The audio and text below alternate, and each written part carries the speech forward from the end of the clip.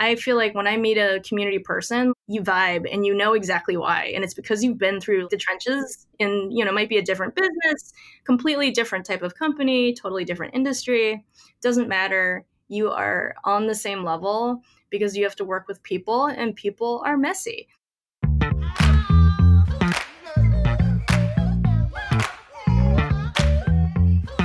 Welcome to The Get Together! This is our show about ordinary people building extraordinary communities. I am your host, Bailey Richardson. I'm a partner at People & Company and a co-author of Get Together, How to Build a Community with Your People. And I'm Maggie, Get Together correspondent. What's up, Maggie? In each episode of this podcast, we interview everyday people who have built extraordinary communities about just how they did it. How did they get the first people to show up? How did they grow to hundreds, thousands more members? And today, we're talking to Cindy Au. Cindy was employee number 9 at Kickstarter back in the very early days when the team at Kickstarter actually reviewed and helped write each project submitted to the site. Later, as their VP of community, Cindy oversaw the evolution of the community as it grew from 50,000 users to 10 million. After her experience at Kickstarter, she launched the first community program at Zagat, and she's now the Director of Community and Engagement at Brainly, the world's largest peer-to-peer learning community. Tell me, Maggie, why were you so excited to interview Cindy? Well, first of all, Cindy has a decade's worth of experience working in community building roles. So I thought it'd be cool to talk to her about insights she's learned in her career from Kickstarter to Zagat to Brainly. And she's also a very creative person. Fast Company actually named her one of the most creative people in business. And it shows. Yeah, it's so cool.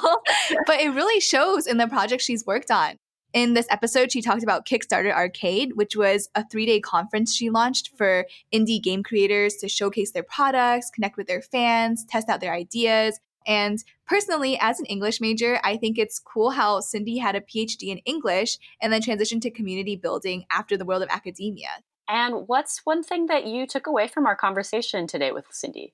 The main thing is that you have to walk in your users' shoes. She talked about how at Kickstarter, everyone was encouraged to launch their own project. For Cindy, that was a 2-year endeavor. She decided to write a book with her sister about historical figure dogs.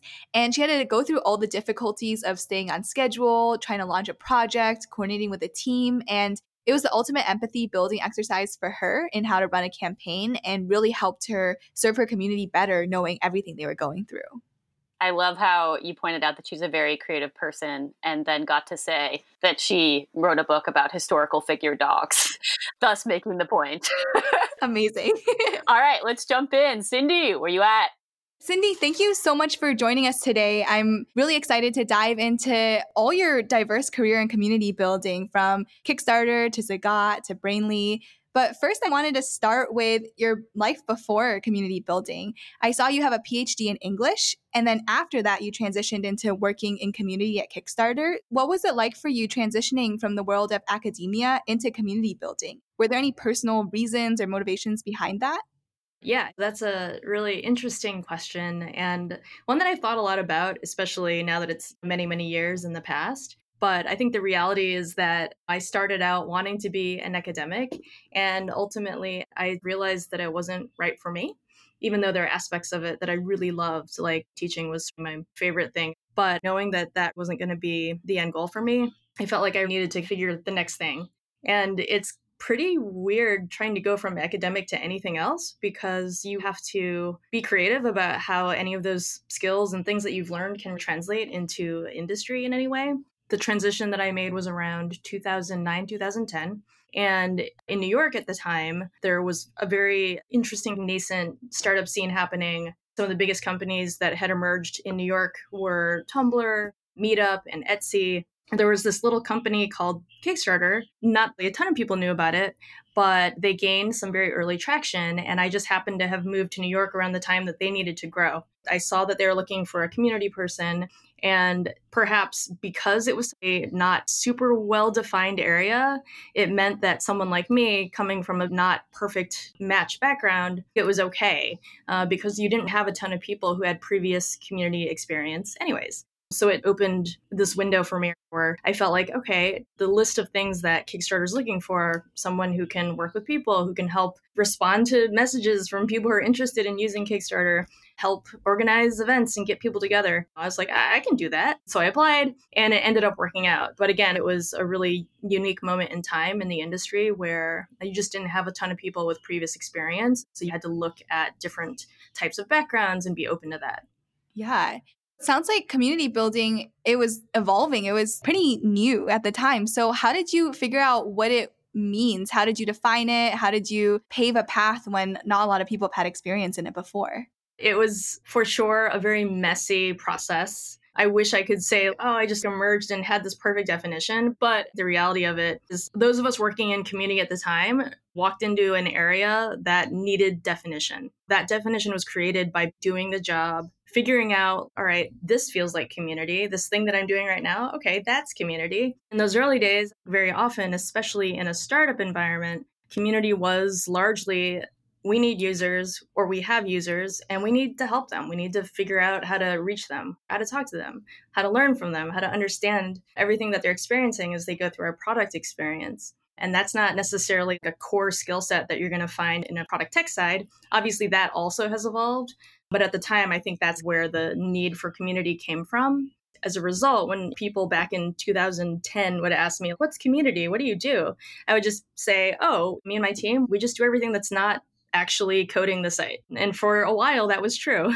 Yeah, so it's everything about understanding people, meeting their needs. It sounded like you had a balanced product strategy, understanding users, customer success, everything. Yeah, every week it was a little bit different. But at the end of the day, being responsible for the people, the customers, the users. How did you approach even starting to grow the community and spread the word, especially because Kickstarter was pretty new at the time? There was a horrible recession, as I'm sure everyone remembers. So a lot of people were thrown into a situation where they needed to figure out something else. They needed to rethink what they were doing, how to make money, how to build businesses. And as a result, Kickstarter, the service that we provided, the ability to take something creative, put it out there, and just raise money from it from lots of different people in small amounts, at the time that was very, very new and very, very needed.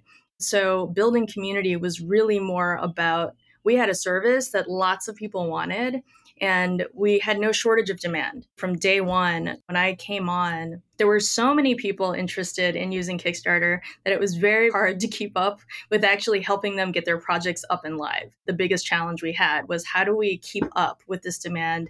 How do we make sure that we can evolve and scale with what we're seeing right now? Because at the time, things were very manual. We didn't have a ton of great tools that we could lean on. So that was the biggest challenge, not actually figuring out how to build the community. It was, oh my gosh, there's a community that's here and waiting for us to help them. That's an awesome challenge to have if people are already so in demand for your product and it's just about supporting them. So how did you manage the information overflow I'm sure you were feeling with all these people reaching out, needing support? How did you sort through all of that? I'm not going to lie, I worked crazy hours in the first few years at Kickstarter, hours that I would not recommend to myself today. But that was, again, a learning experience, right? Where initially, as someone kind of fairly new in my tech career, at least, my thought was, okay, I can just handle all of this. We're just going to dive in or try to take it all on. And the reality is that we needed support and not just headcount, but also process tools, a lot of things that as we got smarter, as we scaled up, as we got more resources, we were able to take a step back and realize, okay, some of these things that we've been doing don't have to be done in the same way. So it was very much a partnership between the community team, the product team, our design team to build solutions. And that's something that I really loved about the culture at Kickstarter, especially in those early days. We had an amazing technology team. We had amazing product people. Many of the things that we worked on together were about supporting our users better, building internal tools that would facilitate faster communication, the ability to do all sorts of cool stuff behind the scenes. That really was about supporting the people trying to launch projects. Cindy, because you have a PhD in English, how much did your writing show up in that early work? Was that ability to read and write well and synthesize and also communicate a big part of your work? Yeah, it actually was. Writing was an enormous part of what we did because if I could describe a little bit of what working on community at Kickstarter was in years 1 and 2, someone would write to us with their project idea. And in the early days, it literally came in the form of a paragraph, or someone was feeling really creative. It'd be pages of description of what their project was going to be. And then it was our job to read it and then give them feedback in writing. Wow. I had no idea. That's wild. So we'd say, hey, yeah, oh my gosh, this was not a high-tech thing. It was literally just us having this one-to-one conversation with artists and creatives and filmmakers and game designers. You were like TAing at an insane scale, basically. Yeah, right. Exactly. Essay feedback. So yes, the writing and the communication was really, really critical. Obviously, we got smarter about how we ran that process. And over time, the writing evolved into not just our direct communication with our customers and the folks creating projects, but also the brand copy that we put on our site, the way in which we evolved resources that we created for creatives, all of the different tools that we would put together and put out in the world. All of those things were very much a collaboration between our community team and our brand and copy team. I know you've done a ton of projects with Kickstarter, and some of them even got you profiled in Fast Company as one of the most creative people in business. Woo-woo! Yeah, I'd love to dive into that mini profile of you. But yeah, so what were some projects that you're really proud of that you accomplished at Kickstarter? There's actually two sides to this. So one is, as an employee of Kickstarter, we were all encouraged to create our own Kickstarters. Almost every person who's ever worked at Kickstarter has run campaigns. And it's that idea that you often get at companies where it's like, hey, you really should understand your product, be a user of your own product, but taken to a much more advanced level, because running and launching and delivering on a Kickstarter project can actually be pretty consuming. So I launched a book project. What was it about? It was a photo book. I ran this project with my sisters. My younger sister is a professional photographer, and my older sister is a designer. We put together this photo book where the concept was we're going to profile the most famous dogs in history. And it was all fiction, of course. So we pretended that every famous historical figure from over the centuries had a dog, and that the dog was actually the one who did all the cool things. So what seemed to be a very simple project involved taking photos of dogs in costumes, which my younger sister took care of. And then I wrote all the stories. And so I had to create 12 stories altogether. And each of them was a piece of creative fiction around how this dog contributed to these major movements in history. That project took years. We vastly underestimated how hard it would be. It was quite a learning experience in just taking an idea from conception to full delivery. And it taught me a lot about, let's just publish a book. Well, you guys know this. It is really hard. You have to trick yourself into doing it, as far as I'm concerned. You're like, I'm just making a little pamphlet, and then just iterate your way into a messy book. Yeah, exactly. So that was meant to be a very small project where I could work on something creative and learn about how others use Kickstarter and all the trials and tribulations. And boy, wow, that really did teach me exactly all the things that our users were going through. We had so much empathy for just, when you are putting yourself out there on video, when you're trying to come up with rewards, when you're getting into something new and you're learning it for the first time, how much patience you need to be able to get through all that and perseverance. But also, as a supporter of these projects, it gives you so much perspective on someone has a kid who got a cold and so they're a little late on an update. And it's like, it's cool. This is life. We get it. And that was something that we always wanted to impress upon people where, Kickstarter isn't supposed to be work, right? Like, you're doing it because you're passionate about it, because you love it. And in that same way, you got to give yourself a little bit of a break because it's your passion project and things don't always go perfectly. So that was an example of a project I did at Kickstarter. But then what's also really important are the things that we worked on for the community.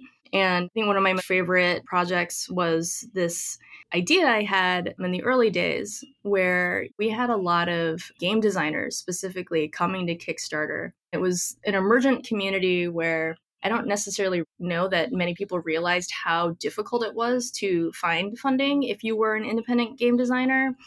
I don't know that people necessarily realized that there even was this world of independent game design, because corporate gaming is such a huge industrial beast and tends to dominate everything. So this new community of indie designers in the gaming world were showing up, and they were amazing. And they all had very similar challenges where they're like, hey, I have this really interesting game and I've been working on it for years and I really want to find people to play it. which makes sense. Like, you literally need other people to test something and figure out if it's working, if it's balanced. So there's these really big gaming conventions that happen all over the country. They're massive. There's one that took place in Boston every year called PAX East. I think 40 or 50,000 people go a year. And it's basically this unbelievable place to showcase a game. All of the big game companies go and have these crazy mega exhibits. It's like Comic-Con style, huge booths, and tons of money goes into it. So if you're an independent game designer and you go to something like that, the feeling is no one's going to notice me. So the concept that we had was, what if we take all of these indie game designers and developers and we put them together in a collective under the umbrella of Kickstarter so that we can get them that visibility that it's going to be really hard for them to do on their own. We created this concept called the Kickstarter Arcade. Each year we would go to this giant convention, rent a big space, and basically trick it out so that each of these independent designers had the opportunity to do their play testing, to get their game in front of people. It was so cool to see folks for the very first time getting that ability to interact directly with their community, with people who would find their game for the first time and literally be like, oh my gosh, who are you? How did I not know about this? That was amazing to see that energy happening in a room. So we started that and we ended up doing it every year. I think we still do it every year. That's probably one of my favorite things that we ever did. It's so awesome because I was reading your Fast Company mini profile, and it sounds like the 3 tips you had at the time were think like a newspaper, go where the creators are, and get users to help each other. And the arcade sounds exactly like that, going exactly where all the indie video game producers are, getting them to give each other feedback and meet each other in person. So that's pretty awesome. Yeah. Can you talk a bit about the think like a newspaper part? Fast Company mentioned you divided your team like a Sunday paper. So you hired specialists, not just for video games, but also film, art, books. How did you come up with that? What did that look like? Yeah. Whoa, that's a blast from the past. This was during one of those critical moments when we knew we needed to grow and scale in order to support the community in the way that we wanted to. One of the things that we knew from very early on is that the world of creative projects, the world of art, the world of music, the world of games and food, there wasn't a single one of us who was going to be able to really own and know all of those areas. And there was a thing that used to happen in the early days where the categories that I tended to be pretty good with were gaming and technology. So if a project came in and someone was like, I don't understand this, they would pitch it over to me. Similarly, if someone pitched a project in an area that I didn't understand, I would send it over to the person who knew it better. So we came to this realization, like, we need to really own this concept of category expertise. At the time, there were something like 17 different verticals. If someone is coming in with a music project, wouldn't it be great if someone who really understands the music industry and the development process and the recording process, production, what if someone with that background was the person helping them? Wouldn't that be even better? So that's what we did. It ended up being a really awesome, interesting team. And so that music person that I referenced, we ended up hiring the woman who worked very closely with Amanda Palmer on all of her shows. She knew a ton about how to be an independent musician, and it was amazing having her experience in-house. We did that with every category. So good, because I feel like creators really want to know people who speak their language, understand what they're going through. It sounds similar to what you were saying earlier about Kickstarter employees all having to launch Kickstarter projects, having the people with the most empathy and the most experience for what you're going through being the one who help you. So you were at Kickstarter for 4 years. What happened after Kickstarter? After Kickstarter, I honestly was a bit of a career crossroads. And I think this is to go back to some of the earlier questions you were asking me about how to define community. I found myself having a really hard time knowing what is community elsewhere. And that was something that I really started exploring. Like, what is a community job at not Kickstarter? And that was a lot of research. I had talked to so many people in the first few months after I left Kickstarter. Mainly, I was asking them questions like, what's your company? What do you do? What do you care about? I did a couple of more contract gigs, mainly to get a better understanding of a post-Kickstarter world. I was trying to figure out, do I want to stay in tech? Do I want to stay in community? Do I want to move more into product or operations or some of these fields where there's just a lot more definition. And therefore, if anyone who has done a job search, when you type in a job title, it's always reassuring when you see lots of things return. And when you type community into a job search, you get a lot of strange returns. And it can be a really hard thing to go through. And so I had a little bit of that moment of, am I committing myself to something that's really hard or that's going to continue to be challenging? And can I find roles that still embody some of those values and things that I look for in work? The combination of being able to do some contract work and then ultimately working with new startups gave me a lot more insight into what's the scene out there? What does this look like? How are things evolving? And I decided to stay in the community world. That was very much a purposeful decision. There are challenges about working in community that I mentioned before, but there's also the things that I love about it, which is when you work in community, you get to be the person who thinks about the customer all day long, who thinks about people, who thinks about how they connect. So when you find a company where that's critical to how it works, it's critical to the business, then I think there's something really magical that can happen. And you end up having this really amazing impact. After Kickstarter, after doing some contracting, I went to The Infatuation and Zagat, which is a food company. And food is an area that I would say, as a human, obviously, I like food. It had always been something that has a really cool community around it.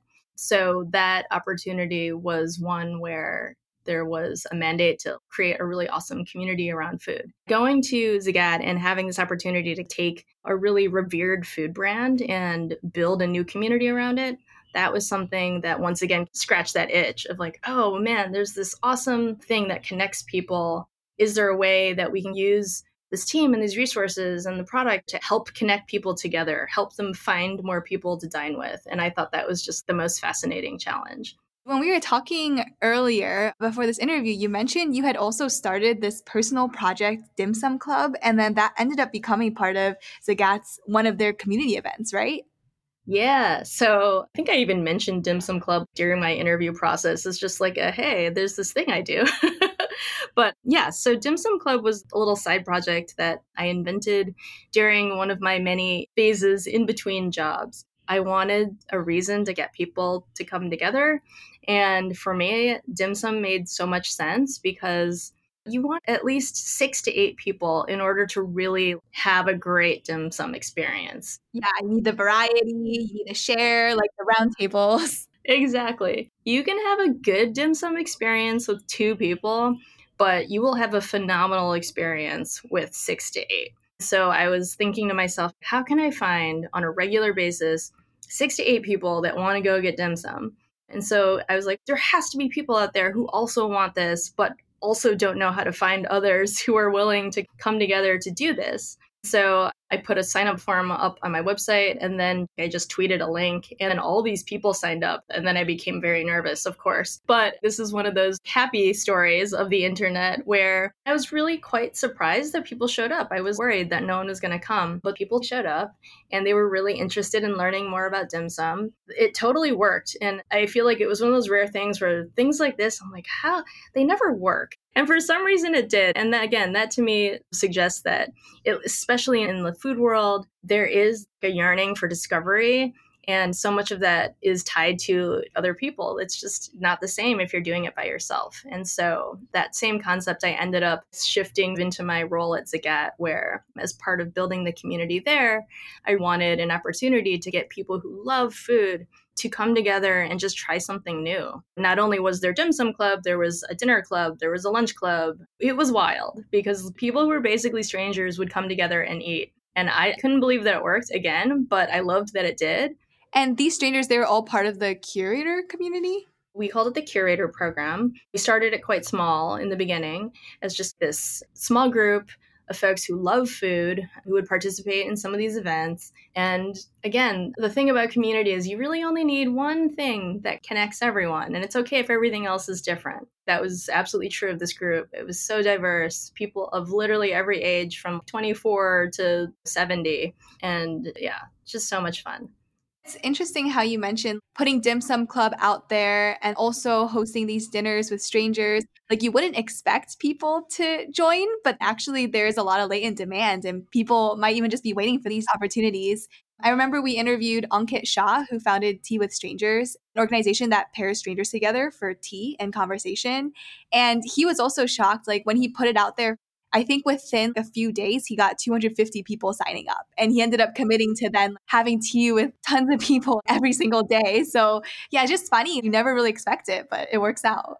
Yeah, sometimes I think finding that latent desire and just giving it a little structure, pushing people a little bit over to the other side where they're thinking about it and they're nervous, but they can actually do it if you can get enough people on board. Like giving people courage to try these out and giving them a framework for it. Exactly. So now you are the head of community for Brainly. Can you tell us what is Brainly for those who don't know? Brainly is the world's largest online learning community. We have students, parents who come to get help with homework and study help from their peers and experts. Globally, we have over 200 million monthly users. And in the US, we have over 17 million monthly users. There are a lot of folks coming to us looking for homework help, looking for answers to questions. Brainly is actually based in Krakow, Poland, and their US headquarters is in New York. So it's a European company, which has been a really interesting experience as well. How did you decide that Brainly was where you wanted to be for a while? It sounds like you had a few different experiences since Kickstarter. What was it about Brainly that excited you? Brainly was exciting. Honestly, they reached out to me and similar, like if you're not in Europe, you wouldn't necessarily have heard of them before, especially if you're not a parent. You don't have a kid who does a lot of homework every day and needs help. So I hadn't heard of them. And what was compelling was the way in which they framed what they were looking for. When we first started having conversations about community, there was something about their understanding of it that really, really resonated. It was their belief that the success of Brainly had, from the very beginning, always been driven by community. And because it is a peer-to-peer learning platform where students from around the world help each other out, ultimately its success relies on that community being able to stay connected, to help each other, and to grow relationships. They reached out at a moment where they're hitting some pretty intense growth. And that community, more than ever, needs all the things that you can imagine, resources, new tools, new ways to come together.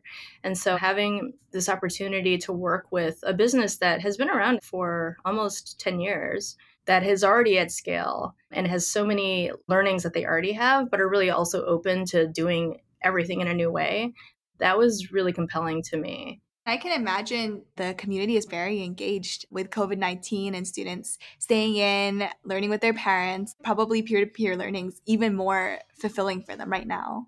Yeah, we've always believed online learning is really important. And the current environment has shown that it's not just important, it's essential. There's added urgency around creating really great tools for students, helping parents, helping teachers. That has been made all the more prominent in the past few months for sure. Brainly has 200 million students using it. And you mentioned it's all people helping each other. How did you encourage this culture? And how did you find a community of volunteer moderators who participate on the website? Brainly has an amazing community team, and they did a really great job building this group of folks who really own community management. We're available in 35 different countries and in 11 different language markets. Each of our language markets has a community manager who owns building that community, creating the vision for what community will be. This is something that was very new for me, coming from mainly US companies where our focus tends to be focused on the US. Or if there is an international focus, it's secondary. Brainly is very much a true global company. Each market has its own unique ways of operating, and the communities are really special. And community managers have a lot of freedom to be able to represent, what does my community need? What does it look like here? Part of the success is the fact that we don't do one size fits all approach. We look at best practices and we create frameworks and tools, but ultimately we want our community managers to be able to run with those and do things in different ways as needed, because every community around the world can be so different. That culture of empowering our people internally has been a big part of why community has gone so well for Brainly over the years.